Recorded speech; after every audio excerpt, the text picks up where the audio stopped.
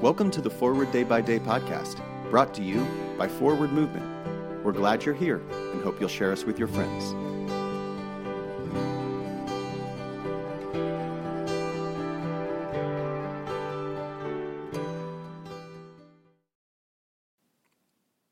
Today is Thursday, November 17th, 2022. Today the church commemorates the feast of Hugh of Lincoln. Today's reading is from Malachi, chapter 2, verses 14b through 15. The Lord was a witness between you and the wife of your youth, to whom you have been faithless, though she is your companion and your wife by covenant. Did not one God make her? Both flesh and spirit are His. And what does the one God desire? Godly offspring. So look to yourselves, and do not let anyone be faithless to the wife of his youth. The readings this week are all about the dangers of faithlessness. Faithlessness in marriage is a principal sin because it is to the ones whom we know, and conversely know us better than anyone else, that we have the greatest obligation. But when we, as parents, teachers, clerics, or civic leaders, fail in our roles, we are also being faithless.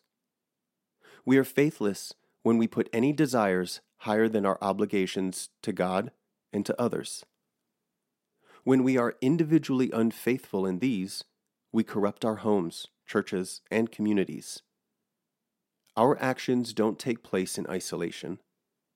If we really want to impact our world for Christ, we must begin with faithfulness to our most basic but significant relationships.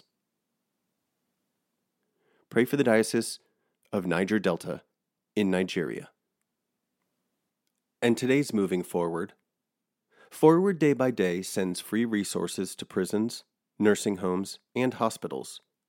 Learn how you can support this ministry at forwardmovement.org/donate.